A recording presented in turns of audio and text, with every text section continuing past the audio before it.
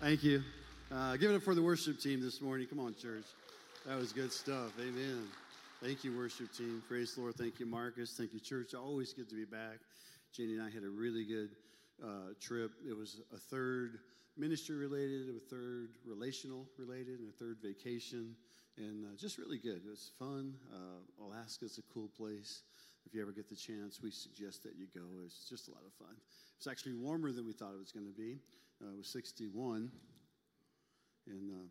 but it felt like 71. Margaret said it was a dry heat. Last time we went, we did go about 4 years ago. It was cold and rainy, and that was kind of cool too. But we saw whales, we saw bear, we saw eagles, we saw salmon swimming upstream. It was just really cool. Everything you see on National Geographic, and then some. Should I explain the blowing net? Blow netting? Blow netting, it's called. So you only see it, like National Geographic came in to film it, and they didn't see it.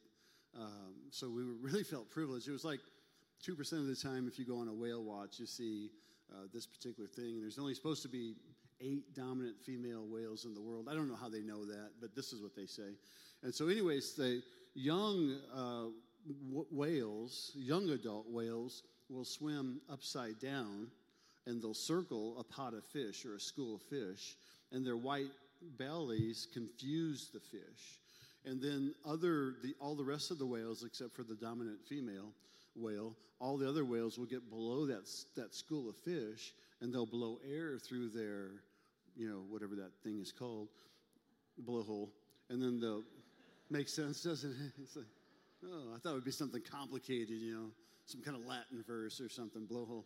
And so the air will come up, and it'll push all the fish up, and then the dominant female will whistle or kind of make a high-pitched noise, and all the whales will, we saw 15 whales coming out of the water together to grab all the fish out of the air, and then the birds get the aftermath. Well, the dominant female, according to our guide, because when the female's mad because they didn't do it right, she'll come down and she'll do what is called a breach. She'll slap the water and make a big splash. Well, she kept coming back down. So we were able, our guide said, well, she's training the young. She's having patience with them. And so we were able to see that same act 5 different times. All these whales come out. National Geographic and BBC flew in and spent 2 or 3 weeks there, and they didn't get to see it at all. We saw it on the boat 5 different times. So it was a cool experience, and everything was really neat. But what a really cool thing that was, and so a lot of fun. Man, it was good. I want to tell you just about small groups. If you want to lead a small group, see Marcus. We ask that maybe you've already been in a small group for at least a short time before you lead one. But I used to lead a small group. Jenny and I have led small groups all our 15 years here. But I led one individually on Thursday mornings at 6 a.m. Not too many people want to show up Thursday mornings at 6 a.m. But I thought, let's see who wants to come. Well, there was about 2 or 3 that came. And one man, his name was Charles, and he had just really gotten saved. He was kind of in and out of church, older gentleman, didn't really know a lot about the Lord. And he just was a sponge, he just gravitated to every word that we spoke about. We prayed. I had another leader in the church that came, and we would just talk about ideas, talk about Scripture, and you could just see Charles growing every single day in the Lord. About a year or so, we did it for, I think, 2 semesters, and then about a year or so later, Charles went home to be with the Lord, and I thought how cool that was for me to be able to spend time with someone now that's on the other side, who just individually you could see week by week growing in the Lord. So if you want to be a small group leader, it's not a job. It's an opportunity just to be able to serve God and His kingdom. And you never know what difference you'll make in the life of somebody, or the Holy Spirit will make in the life of somebody. It's just a really cool thing. Amen? So it's really good. Well, we have with us today people that come to our church all the time, but we have Amanda and Nana, or Donna. Stand with me this morning. Give them a hand of appreciation, because they are missionaries to Nicaragua, and we are their home church. We're their home base, and they have a $10,000 need in Nicaragua. That's the bad news. The good news is they were able to sell a small parcel of property and get $5,000 of it. Okay, so the good news is we only have to come up with $5,000 rather than 10 because we're the home church, and this is what Grace Church does. Amen. Now the bad news is we still need 5. The good news is that I was able to accomplish a good portion of that in the first service. So the bad news is that we still need some more money. We need it from you. So, but we only need about $500. So I need 5 people that will say, I'll give $100 towards the Nicaragua. So we got 1 there, we got 2, we got 3, we got 4, we got 5. There we go. So we got all 5,000 for you guys. And so we're good? All right. Okay. Awesome. Thank you. You can just make it out to Grace Church, or if you give on the kiosk, just put it in the missions or even benevolence, and we'll make sure that everything gets given to them. Brian's out of town. As soon as you get back in, we'll get you a check, all right? Praise the Lord. We love these guys. They feed 15,000 meals a day. A day. My mom had 8 kids. It felt like she was making 15,000 meals a day, but that's legit. 15,000 meals a day. That's a lot of food. So thank you guys for what you do for the kingdom of God, first of all. And thank you for letting Grace Church help you with that need. Amen? So praise the Lord. All righty. I like today's message. It's a little bit deep. There's some, not theological, but there's some Mark beliefs in there. And so I'll tell you, I'll distinguish between the two. Don't ever want to lead you astray. Just kind of some thought process that we'll go through. But today's message is really on handling some adversity, maybe from other people. Maybe there's some people in your life that, they're always like argumentative, or they're always want to debate you. They're always kind of knocking you for some reason. I want to show you how to walk through that, how Isaac walked through it. And then at the end, we'll talk about a couple things that maybe Isaac's family could have done that maybe presented a different venue in life. It's important. And so probably at my age, I'm sure, and Landon, by the way, congratulations, 40 years. That's a big deal. Really cool. And Lisa and Henry, 38. Man, wow, I can't wait till I get there.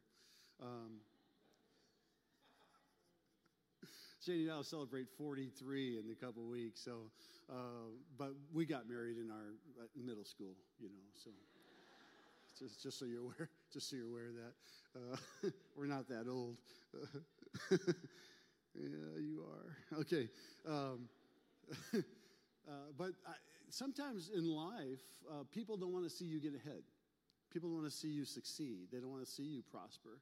They don't want to see you be in good health. They're okay if you're doing good, just not quite as good as them. And so then these different trials come about. And we'll talk about that today because this is part of the whole Genesis 26. Genesis 26, theologians, I said it a couple weeks ago, theologians call this the blessed assurance chapter in the scriptures. And it's cool. Jenny's going to sing the old-time rendition when we're done, because we need to know the blessed assurance of our Lord and that he will walk us through things in life. And sometimes it doesn't look like we're making much headway, but I want you to know that God's in charge every single day. Barbara, God's in charge every single day, every situation that we have, right? So let's read the scripture, and then we'll pray, and we'll move on. He, this is Isaac, had possessions of flocks and herds and many servants, so that the Philistines envied him. Now the Philistines had stopped and filled with the earth all the wells that his father's servants had dug in the days of Abraham's father. The Philistines forever had been a hindrance to the Israelites. You need to know that. They filled in the wells. All the Gath was part of the Philistines, and that's where the giant came from. So all through eternity or life, the Philistines were just roughing up Israel, and we'll talk about that a little bit later. And Abimelech said to Isaac, "Hey, go away from us, for you are much mightier than we are." So Isaac departed from there and encamped in the valley of Gerar and settled there. And Isaac dug again the wells of water that had been dug in the days of Abraham his father, which the Philistines had stopped after the death of Abraham. They put earth in them, they filled them all up. And he gave them the names that his father had given them. But when Isaac's servants dug in the valley and found there was a well of spring water, the herdsmen of Gerar quarreled with Isaac's herdsmen, saying, "This water is ours." So he called the name of the well Esek, because they contended with him. Then they dug another well, and they quarreled over that one as well. So he called the name Sitnah. And he moved from there and dug another well, and they did not quarrel over it. So he called its name Rehoboth. saying, "For now the Lord has made room for us, and we shall be fruitful in the land." Let's pray. Father, we thank you so much for your word today. And we pray, Lord, that we would just open our hearts and ears and mind to receive what you have for each and every one of us, Father, Lord, to move according to your will and your way. We thank you. Help us to be, Father, Lord, the Abraham, the Isaacs, the Jacobs, the Josephs, the Davids. Lord, help us to be Christ-like in our walk even this week as we walk through this message today together. In Jesus' name we pray. And the church said, amen. Praise the Lord. And so we see today how Isaac handles a little bit of adversity in his life. And I like the example that he gives us, what he shows for us in that realm. When we walk through things together, okay, it seems like we have some strength. Isaac is a little bit by himself, and he's got these leaders, he's got these herdsmen that he's working and he's paying, and they're out doing what they're supposed to do, but they keep making the Philistines mad. And so we're going to walk through the 5 different wells, if you will, in this chapter so that we can learn from them on how to handle the things that maybe the enemy will throw at. The first is the well of envy.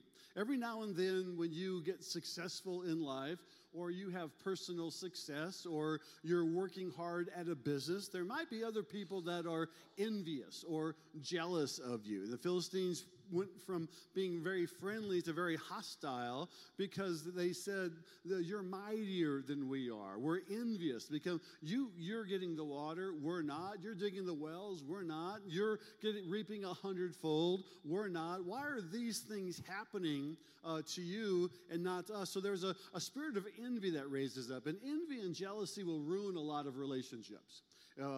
Maybe in a marriage or in a friendship, maybe in a business realm, or even in churches. Some churches are envious of others. Jenny spoke a minute ago of how we built good, lasting relationship with pastors on the trip that we were on, and we're talking like people that maybe we had just met, but felt like we've known for 20 years or so. It's amazing how God will put things together when you're not jealous of somebody else, when you're not envious of somebody else, how you can really see what you can bring to the table versus what you take away. If you're growing your business, or you're growing your family, or you're growing your education, sometimes people don't like that. Like, who do they think they are? Going back and getting a degree or their postgraduate degree, or building a business like OJ here is on the front. So the guy's got more businesses than he has kids, and he's got a lot of kids.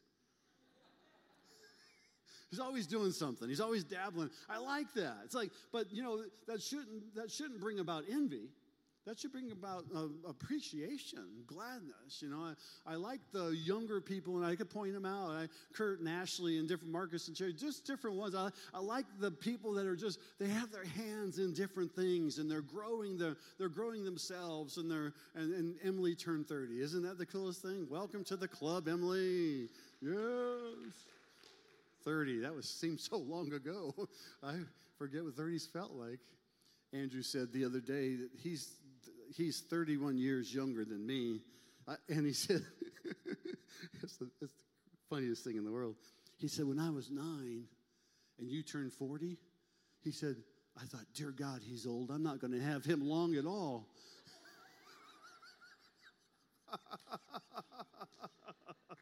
I'm hoping to beat those odds. So, but we appreciate people in our life. We love them. We're not envious of them. We're not jealous. And I'll give you a true story. When Janie and I were young, and all of our friends, we had 2 or 3 kids really rapidly, and our friends were buying houses and different things. And I went before the Lord, and I said, God, why is so-and-so getting a house? And I would even say this, we're more faithful than them. We go to church more than they do. I go to prayer meeting every morning. And I was complaining to the Lord, and the Lord was like, stop. Why don't you start being happy for those friends that are buying those houses and all that? And there's a good friend of mine named Mike. He bought a big house, a 5-bedroom house, and he restored it and redid it. So I practiced that. I said, God, thank you for Mike getting that big old house. working it over. Lord, I'm so happy for him and can't wait till my day. Well, it was about 4 years later, we ended up buying that same house from Mike and lived in it for 5 years. Be happy for people that are doing things in life and be appreciative of them. Don't be envious. Don't be jealous. Don't. This is what the Philistines were doing. And here's what Isaac did. Now, Isaac does this very cool thing. He just moves on. So you're going to be envious, you're going to be jealous. I'm just going to move on to my next level of life. It's almost like he grew a level, okay? He didn't stay with those that were being jealous and envious. He moved up to another level. He said, okay, I'm going to go. So he actually goes and he builds another well, and that other well now is called argument. In fact, the word he uses is isek. It's where we get our word lawsuit from or debate from, okay? It's where we start to argue one with another. And so it's a law term, and we have attorneys even in our church, and we appreciate them, but we need to be careful that we don't let the courts settle our matters for us, okay? They started this argument and this part of quarreling. And so the Philistines were quarrel with Isaac's guys. That's our well. What are you doing taking that? That's our water. Well, first of all, it wasn't. It was Isaac's father, Abraham, who dug the wells. It was the Philistines who filled the wells in, because there's no water, there's no life, right? And so the water becomes for us a very spiritual and a very physical thing. Jesus said, out of your bellies shall flow rivers of living water. This is the Spirit of the living God flowing out of us each and every day, and how we can learn to grow in Christ. And of course, you can't live it more than 2 or 3 days without any water at all. So water is both physical and spiritual. Abraham dug the wells for his family. The Philistines came back because they were continual tormentors of Israel, just like the enemy, Satan, is a continual tormentor of you. So you have to stay alive with spiritual water to keep that river flowing in your life. Otherwise, you can't fight him just with your own cardinal ideas and welfare, okay? The weapons of our warfare are not cardinal to the pulling down of strongholds.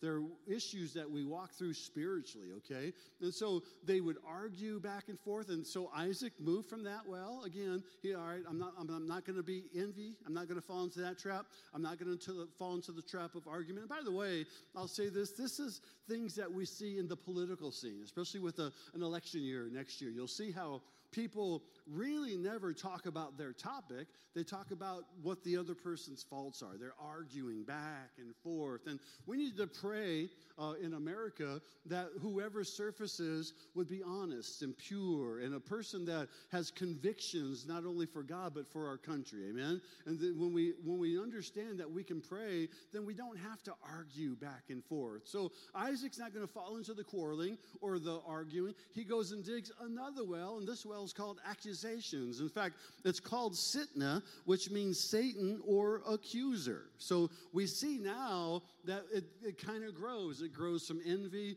or jealousy, okay, to arguing or opposition to full-on accusations. And this is a depth of knowledge that the enemy will use. First of all, maybe someone's envious of you, or maybe you're envious of somebody else. Why do they have that house or that car or that job? Well, maybe they worked for it. Maybe they were just in the right spot at the right time. Maybe they prayed earnestly and diligently. I have a sales background, and I'd be honest with you, I don't think I was that good of a salesperson, but I had a praying wife. And I went to prayer meeting every morning at 5 a.m. and prayed for 2 hours that the Lord would shine favor upon me, and he did. And because of that favor, my salary tripled over 9 years of full-time selling. And it was just simply a God thing. But I made a lot of people mad. People in our office didn't, that were also in sales and working on commission, they thought I had all the good accounts. But God opened the door for them. And so people will accuse you of things, but it starts out as jealousy. It starts out as envy. And then all of a sudden, there becomes an argument. You ever talk to someone that their whole spirit is argumentative? Like, hey, it's sunny outside. No, it's not. Not sunny at all. There's a cloud up there. Like, dude, it's sunny out there. Let's just face it. No, it's not sunny. Or it's too hot. There's always something in their spirit that causes them to want to argue or want to debate. It's like a trick of the enemy, because here's what the enemy wants to do. He wants to bring doubt and disbelief and discord in your life. He wants to make it to where you're not happy. And you can't argue with someone that's joyful. It's almost impossible. Like, you can't make them mad. It's just totally impossible. Like, hey, you'll tell them these 3 things are wrong or happening in life or in general or maybe in the United States. And like, no, it's going to be all right. They're already positive. They don't argue. And then all of a sudden, though, the enemy wants to accuse things. So here's the take on this. In Job, remember, Satan would come before God, and God would even say, "What are you doing here?" He said, "Well, I'm looking for somebody to harass." And he would say, God would say, "Well, have you looked at my friend Michael Hager? You want to harass him for a while?" And Satan would be like, "Well, yeah, Mike's an easy pick. I'll go ahead and mess with him a little bit, and I'll throw some disease his way or something, or I'll mess him up or this and that." But he keeps coming back and he keeps coming back, and he can't mess with someone like Michael who's strong in their foundation in the Lord. Well, in Revelations, John sees a war break out in heavenlies. It's the 12th chapter, 7 through 12.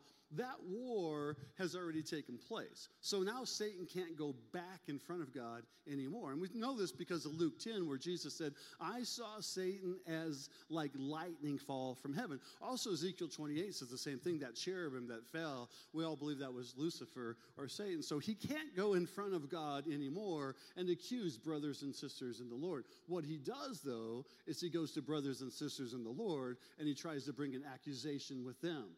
"Hey, did you hear about so-and-so? Oh, it's too bad. I didn't know that. Really? Yeah.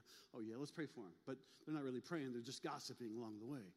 And so if we're not careful, we become accusers of the brother, because the accuser of the brother, he's fallen. He can't go in front of God anymore. So all of his accusations have to be between us or in us or because of us. And so to do that work, then we become doing the work of Satan. So this is why God said, Jesus said, he's quoting Deuteronomy, "Love God with all your heart, soul, mind, body, and strength. Love him with everything, and love your neighbor as yourself."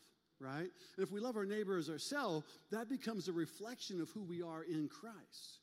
But if we don't love our neighbor, that becomes a reflection of who we are in Christ as well. So the more God we get in us, the more we love people, right? That doesn't mean that you might have differing views, you might have different thoughts, philosophical beliefs, political beliefs, financial beliefs, economic beliefs, whatever, but at the same time, we still love them as God's creation. If we love them as God's creation because we love the Father, we know that God's doing a work in them just like he's doing a work in us, and then we don't accuse them of things, right? So we have this accusation process. Well, Isaac was building another well, and this was the Sitna well, and they came back to him and says, they're accusing, now you're stealing our land, now you're stealing our water, now you're stealing this, and so he goes from envy, right? There's a process, there's envy, all right, then there's quarreling or arguments, and now there's full-on accusations. Well, this is the method of sabotage. This is what the enemy uses all through life, and you'll see this even in different realms, maybe politically or even financially. You'll see businesses, they'll blame somebody, a bad CEO or whatever. It's envy, it's arguments, and it's accusations. So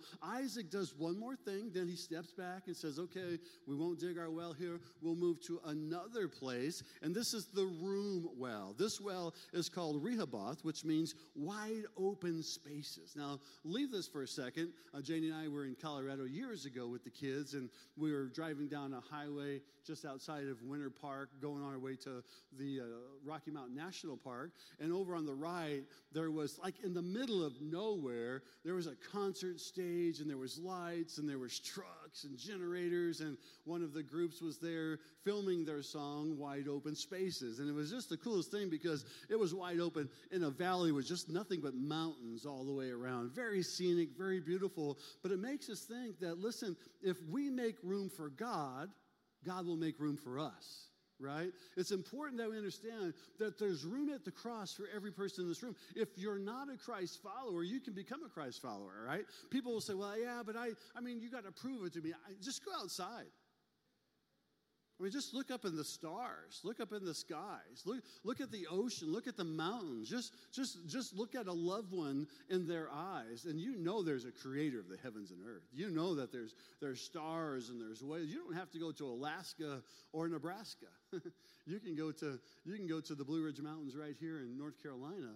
Understand God is real. God is alive. So when we understand that there's room, that God makes room for us, then the more room I make for God, the more room he makes for me. Because the more God that I want to get. So I've made a commitment, I guess, to myself maybe, and I haven't talked about it much, but Janie's picked up on it. I try to now, throughout the day, read my Bible as much or more than I watch a television show. So if I'm going to watch television for maybe an hour or so at night, then I'm going to make sure I'm in my Word for an hour or two during the day. I know you say, Pastor, you get paid for that. No, this is personal time. This isn't study time or anything. This is just time around the house, or if I'm sitting on our sun porch or maybe in the backyard. This is me just saying, I'm just going to read and engulf. I'm going to make room for the Lord.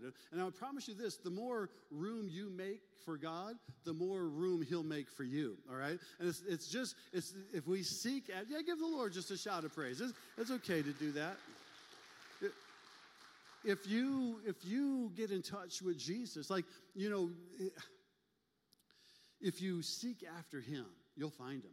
But then once you find him, he wants you to keep seeking. It's not like a one-time thing. Salvation is not a one-time check the box and move over, okay? It's a thing that when we start a relationship with Christ, we continue to grow in that relationship over and over and over and over and over again. It's just it's a beautiful thing. And right now, then, Isaac becomes prosperous, and he starts to abound in God's goodness and grace. It was like the first 3 wells were almost trial. Like, I'm going to dig this well, but they're going to be envious. Okay, how are you going to handle that trial in your life? I'm going to dig this well, and they're going to start to argue, and they're going to quarrel with me. How are you going to handle that situation? Are you going to be vengeful, or are you going to say, hey, vengeance is mine, says the Lord, I will repay. I'm going to let God go ahead and just handle this. I'm going to move on to the next well. And then the next well becomes a well of room, or actually that one was the accusation. So, man, it's like they keep hitting me hard and they keep going after me. I'm going to go ahead and I'm not going to fight back. I'm going to go dig another well. And the wells are metaphors for things in our life and how we handle things. And all of a sudden there just becomes this room, and it becomes literally wide open spaces. And if you've ever been into any of the western states, Wyoming or Colorado, Utah, Montana, they're beautiful, but yet they're wide open. Like you see, when we would go to Colorado every year, Janie around North Platte, which is still 5 hours from the mountains, she would tell the kids, I see the mountains right there, kids. I said, you don't see the mountains, honey. You can't see them. It's impossible. I see them, Mark. I see them right there. I said, those are clouds. No, they're mountains. Just stop it. I'm telling the kids, I see the mountains. I know you see the mountains, but they're not there. Stop it. And it was kind of neat in a way, though. There was a real faith conversation there, right? Sometimes you literally have to see it in your spirit before you see it in the physical. God, if you're making room for God, you might need to start calling those things out before they happen, because then when they do happen, God says, hey, I know you made room for me. Now I'm making room for you, son or daughter. Just give the Lord a shout, just in faith right now, knowing that he's going to move on your behalf, right? So it's the coolest thing. So it literally means wide open spaces. So in other words, because in this constricted area, Isaac couldn't build the wells or dig the wells he wanted to, that his father, by the way, had already dug. Keep that in mind. And the Philistines came and filled them in. Keep that in mind. He went to a space that was new and fresh, and all of a sudden, there's room everywhere for him to dig wells. God's potential for you is tremendous as long as you walk through it. It's when we decide not to walk through the potential that he's given us, or not listen to the promises that he's given us, that we sit back and say, well, how come they're blessed? Or how come they have peace through that situation? How come they're walking through that and it's not bothering them? Why? Because they've spent time with God, and now God is spending time with them. It's a give and take relationship. Every good relationship is give and take, right? You can't have a relationship where you're always taking all the time. And it's really hard to have a relationship where you're giving all the time. It has to be give and take. That's the way God wants it as well. Well, then another well takes place, and that's the well of restoration. So if you're taking notes, the first 3 you see are envy, arguments, accusations. Like, oh man, this is part of my life. Well, then it's making room, because you've made room for God. And then there's restoration. To finish the story, as Paul Harvey used to say way back in the day when I was younger, he would tell the story. Now the rest of the story. Later on in the chapter, we won't read it today, the Philistines come back. Abimelech comes back with the Philistines to Isaac and says, hey, we were wrong. We treated you wrong. We recognize now that you are a person of God, that you're a person that loves God and follows him. We want to restore our relationship. We want to repair our relationship. Think about that for a moment, because it's a real personal thing now that Isaac's going through. And maybe you have a relationship today that seems irreparable.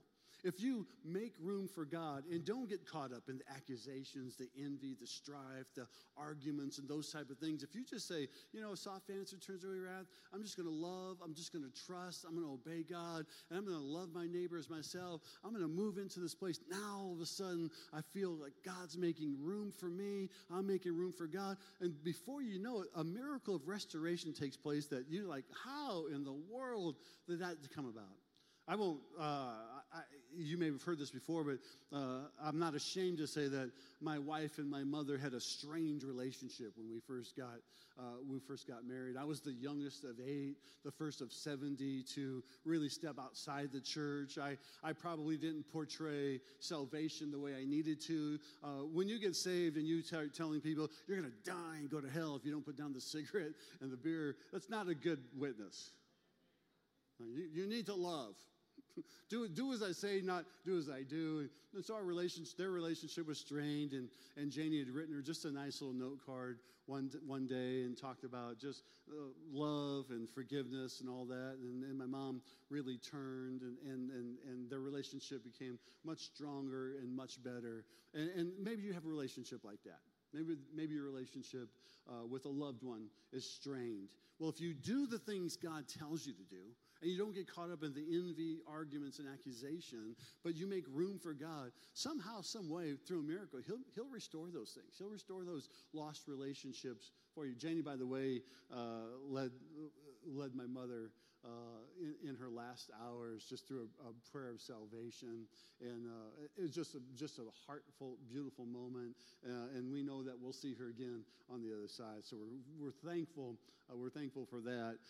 But I want to tell you that God restores people, and he restores people by you doing the right thing, not the wrong thing. There's a huge restoration that takes place. Isaac makes them a feast. He cooks them dinner. He throws on some filet mignon on the grill, and he sautés some mushrooms, and he melts some butter, and then he gets a nice piece of strawberry shortcake, and like he has a feast. That's a feast in my mind. It's got to have strawberry shortcake. Got to have filet. Got to have some steaks. Hager family cooked some steaks out this afternoon. Then just so you know, they always like when I talk about food because then they go eat it. Filet mignon, bacon wrapped filet mignon on the grill or in a restaurant somewhere in town. Isaac makes so listen, by the way, when total restoration takes place, you can't hold it against the person. Isaac makes them a feast. Like he cooks for them. Like, don't worry about it. It's water beneath the bridge. Let's go ahead and let's do this thing together. That's really cool if you think about it, because so many times we're like, I'll forgive you, but I'm going to hold it against you the rest of your life. It's like you got to kind of forgive and forget, right? It's important to do that. That's part of forgiveness. You may not ever forget everything totally, but you can't hold it against that person. You got to walk in forgiveness, love and mercy and grace. The things that we accept and expect from God are the things that God wants us to accept and expect to other people, right? So you can't just get grace and not give grace. That doesn't work that way. You can't just get mercy and not give mercy. You can't just get love and not give love. You have to do those things. But if you do those things, then that's restoration. And the true restoration is like the whole thing. It's cooking the meal out. It's having those people that used to be your enemy, like over for dinner. Well, I can't do that. Well, maybe God doesn't expect that of you. Maybe he's not planning on that for you. But Isaac did it. Now, kind of the rest of the story here a little bit. I'm wondering, like, the Philistines, why were they so angry? Why were they so mean, to Israelites? What's up with that? Why are these people? And go back to the scripture for a moment in Genesis, the 11th chapter. Genesis 11 talks about the Tower of Babel, and we kind of leave it at that. Tower of Babel talks about unity. They were so together as one. They wanted to build a tower to heaven, and God actually said, "Hey, if we don't go down there and confuse them, they're going to build a tower up to the heavens." That is astonishing, if you ask me. And I'm a Bible guy. I believe what the Word says. I know some of it's metaphorical and some of it's, cultural, some of it's historical. But in this particular case, God and Jesus, the Holy Spirit, they come down and they confuse their languages so they can't work together. That's kind of where we get it. And then Acts, the 2nd chapter, those languages are restored because everybody heard their own language on the day of Pentecost, right, through the tongues that were spoken. But if you read the last 2 verses of the 11th chapter of Genesis, it reads like this. Terah was Abram became Abraham. Terah was Abram's father. Terah took Abram his son and Lot the son of Haran. Haran had died. His grandson and Sarai, that ends up becoming Sarah, his daughter-in-law, his son Abram's wife, and they went forth together from Ur of the Chaldeans into the land of Canaan. But when they came to Haran, they settled there. Then the days of Terah were 205 years, and Terah died in Haran. All right, if you're reading through the Bible, you're pretty much passing over this. Like, I'm flipping the page. I'm going to Genesis 12th chapter. I'm going to read about the 7 blessings of Abraham. It's all going to be good because I'm part of every nation, and I'm one of those people that are all people, and I want God's blessings. But you look at these 2 verses for a moment, and it's like, like, Terah maybe was commissioned by God to go to Canaan, and he didn't? Could it read Terah, Abraham, and Isaac versus Abraham, Isaac, and Jacob? I mean, was the promise, or could the promise, and this is just me speaking, maybe you can do a Bible study on this week, and maybe even correct me next week if I'm wrong, but this is just me speaking. Could it have been that maybe Terah was given a promise to go to Canaan, but he couldn't because of maybe sorrow or disbelief or unbelief? He stopped in the land of Haran, where if he went to Canaan, then the Philistines aren't filling in the wells because, see, in Canaan at that time, there were no Philistines, there were no Canaanites, there were no Hittites, there were no Hivites, there were no Perizzites. There were none of the group that Joshua and Caleb had to fight 39 battles and defeat 33 kings in Joshua. None of that existed if Terah makes it to Canaan. Now think about that for a second, for the Bible scholars out there.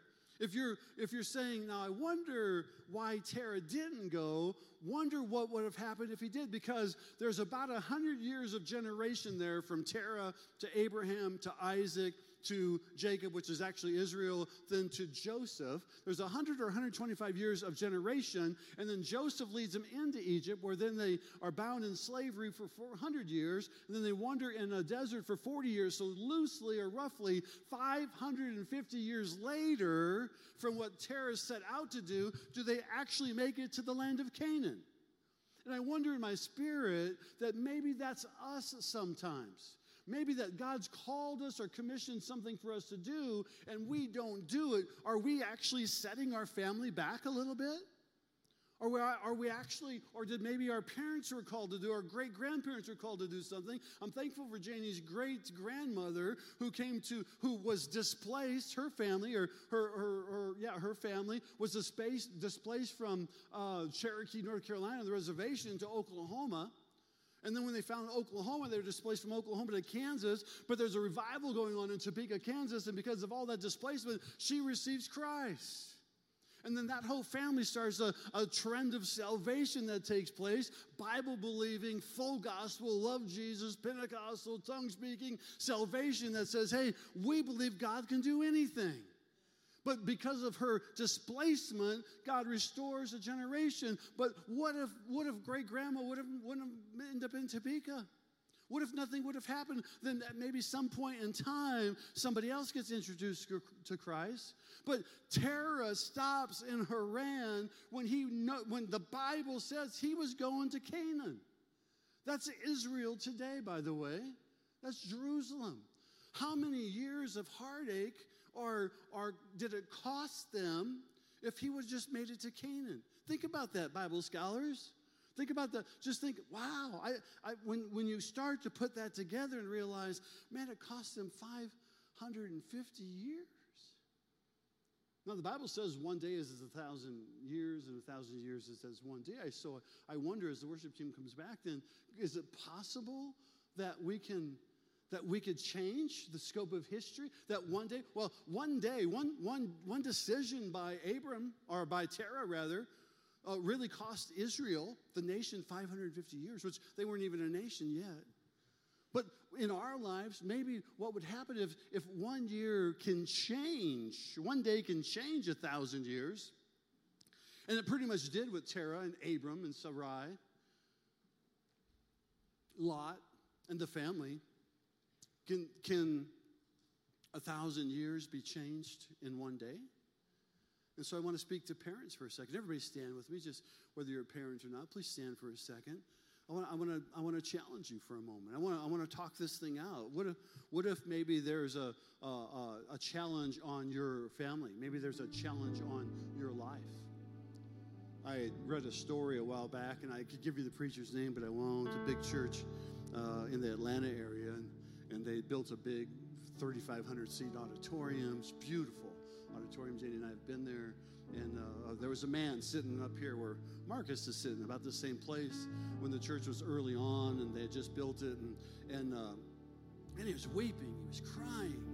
And so the preacher after service went over and said, "Sir, can I minister to you? Can I pray with you?" He said, "Yeah." He said, "Man, I'm so glad of what's going on here and so glad of what you're doing." And he talked like he knew him. And the preacher didn't know him at all. Didn't believe it. Had never met him before. He said, "Well, yeah." He said, "Well, man, God's really blessing." He said, No. He said, "You don't understand. 30 years ago, I saw this building." And the preacher said, "Sir, we've only been open, in this facility for 2 or 3 years." He said, "I know. I used to pastor this church. I saw this building. God gave it to me in a dream, and I didn't have the faith to go on. So God brought somebody else in to take over that vision." And I would say this to parents. Maybe today you don't have the faith to go on. Maybe the kids are just too tough to handle, or maybe that second job is just too much to take. But you're doing everything that you can and everything that you know how. I would say continue the task. Keep making room for God. God will keep making room for you. And when he prayed with that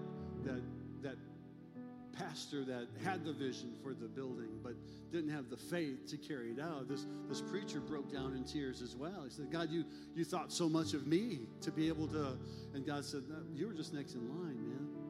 And so sometimes we make decisions in our life that like, "Lord, why would you have me do this?" And sometimes it's not even about you. It's about your sons or your daughters or your grandchildren or your great-grandchildren, or maybe someone in your life ahead of you, maybe a parent, grandparent, great-grandparent, made some bad decisions or some bad choices.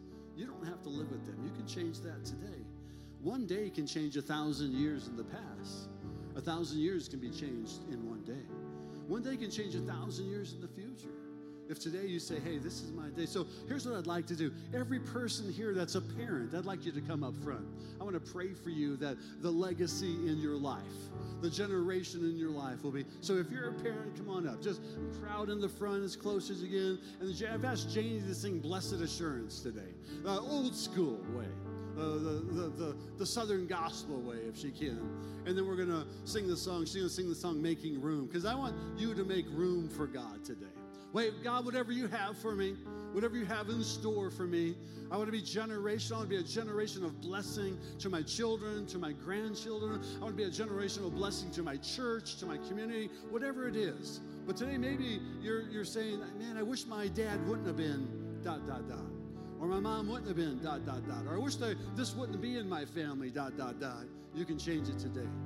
Right here today, you can change 1,000 years, scripturally speaking.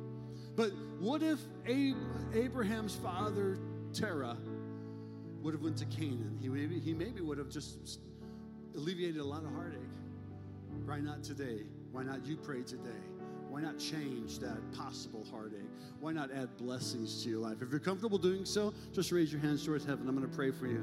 Janie's going to sing, and we're going to ask the Lord just to minister to you. Father, in the name of Jesus, we pray right now against any generational curse, against any generational legacy of addictions or, Lord, ill fortitude. We pray for generational blessings right now. We pray for life and that in abundance, oh God. We pray for parents specifically today because they can make decisions that will affect their children, their grandchildren, their great-grandchildren, their great-great-grandchildren. Father, we pray right now, Lord, that you give them peace and wisdom and fortitude. Father, Lord, to keep digging wells, to keep moving on. And if people bring up a problem, accusations or envy or strife or arguments, Lord, that they'll just dig another well. Lord, that you will make room for them as they make room for you.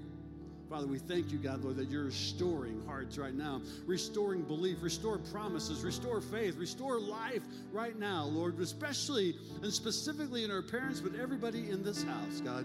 Would you reward them for their diligence, Father, Lord, and their good works. As we bless you today, Lord, as we close with singing, Father, Lord, would you speak to people individually, Lord, for restoration to take place. In Jesus' name we pray. Amen. Let's worship together. Stay up front. Just continue to worship. God bless you.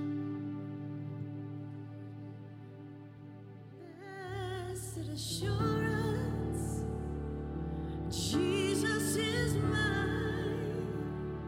Oh, what a foretaste of glory divine. I'm an heir of salvation, purchase of God. I'm born of His Spirit.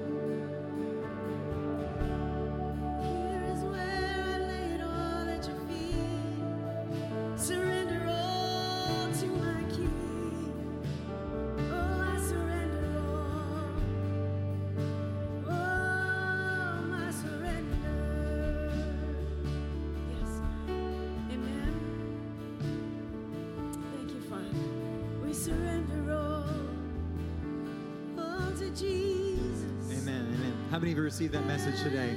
Wasn't that a powerful word? Just keep digging that well. Amen. Don't give up. Have the faith to persevere. You know, Isaac's example is such a good example about how to dig the wells. You know, the manner in which we conduct ourselves. You know, it's not enough to just dig a well. It's the way that we do it. This is not a paid ad, but I was listening to Amanda and Nana's podcast last week, and they were talking about Nana here. Thank you for the work in Nicaragua. I might get the story wrong. You can listen to it. But they were digging a well in Nicaragua for water. And, you know, they dug, with the help of a contractor, they dug 100 feet deep, and that wasn't deep enough. So they said, all right, we're going to go 200 feet. That wasn't enough. It takes hours and hours and hours. They go 225 feet, 230, 250 feet deep. And Nana's husband, Larry, right? He said, all right, I'm going to pay this guy and get him out of here because this is all we're going to get. They got 5 gallons of water per hour or whatever it was. You can find the details out. Then he heard from the Lord and he said, you know what? Let's just go 10 more feet, 20 more feet, whatever it was. So he said, all right, we're going to, hey, wait, just go 10 more feet. So they go 10 more feet down, and they hit an underground water of just river that was flowing, unlimited water, because he obeyed the voice of the Lord to say, let's go 10 more feet. And the point of what Nana was saying, what Amanda was saying is, what if you stopped because you were tired, and you said, you know what, I'm just going to give up. But what if you were 10 feet from your miracle? What if you were 10 feet from receiving the promise that God has for you? So in your life, I mean, that's a real story that happened about like real people that are sitting here today. But in your life today, what if you said, God, I'm believing you for a miracle? Maybe you didn't come forward because you're saying, I'm believing you for children and I just haven't seen them yet. Hey, well, don't stop. But also the way you conduct yourself in that time, it's not enough just to be married for 40 years. It's how was the past 4 decades, you know? It's not enough just to be single waiting on the Lord. How are you doing in your singleness, in your attitude towards God? You know, in your faithfulness to Him. Are you saying, God, I'm surrendering to you? So in this, you know, I'm going to close in prayer, but I just want to encourage you, keep the faith and keep pressing on. You might be 10 feet from your miracle. You might be 150 feet. I don't know where you're at. But I encourage you just to keep the faith and to keep pressing on. And the way you're doing this matters. Have that faith. Let's just close in a word of prayer and just believe that God's going to finish what He started in this sermon today. Lord, I thank you for meeting us here in this place. Lord, we thank you that your Spirit is here, alive and active in our hearts and in our lives. Lord, I pray that you'd bless each and every person here today. Lord, those that are searching for miracles. Lord, the parents that are up here at the front of this church, I pray that you bless them because that is such a hard job, full of so much sacrifice. And I pray that you would give them the grace and the mercy, Lord, to continue to parent their biological children in whatever way you've called them to do that.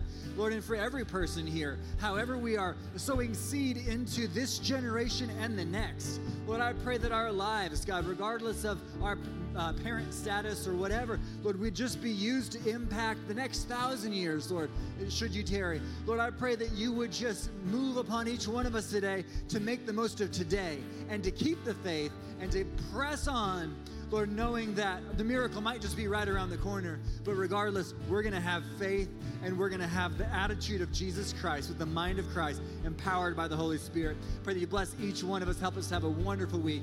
In Jesus' name we pray. Amen. God bless you. We love you. Have a great week. We'll see you later Wednesday or Friday night. Have a good one. Thank you for joining us for today's service. If God is impacting your life through this ministry, join us in reaching others by investing today. You can give at www.gracechurch.tv/give or by downloading the app and select Give. We can't wait to see you next week.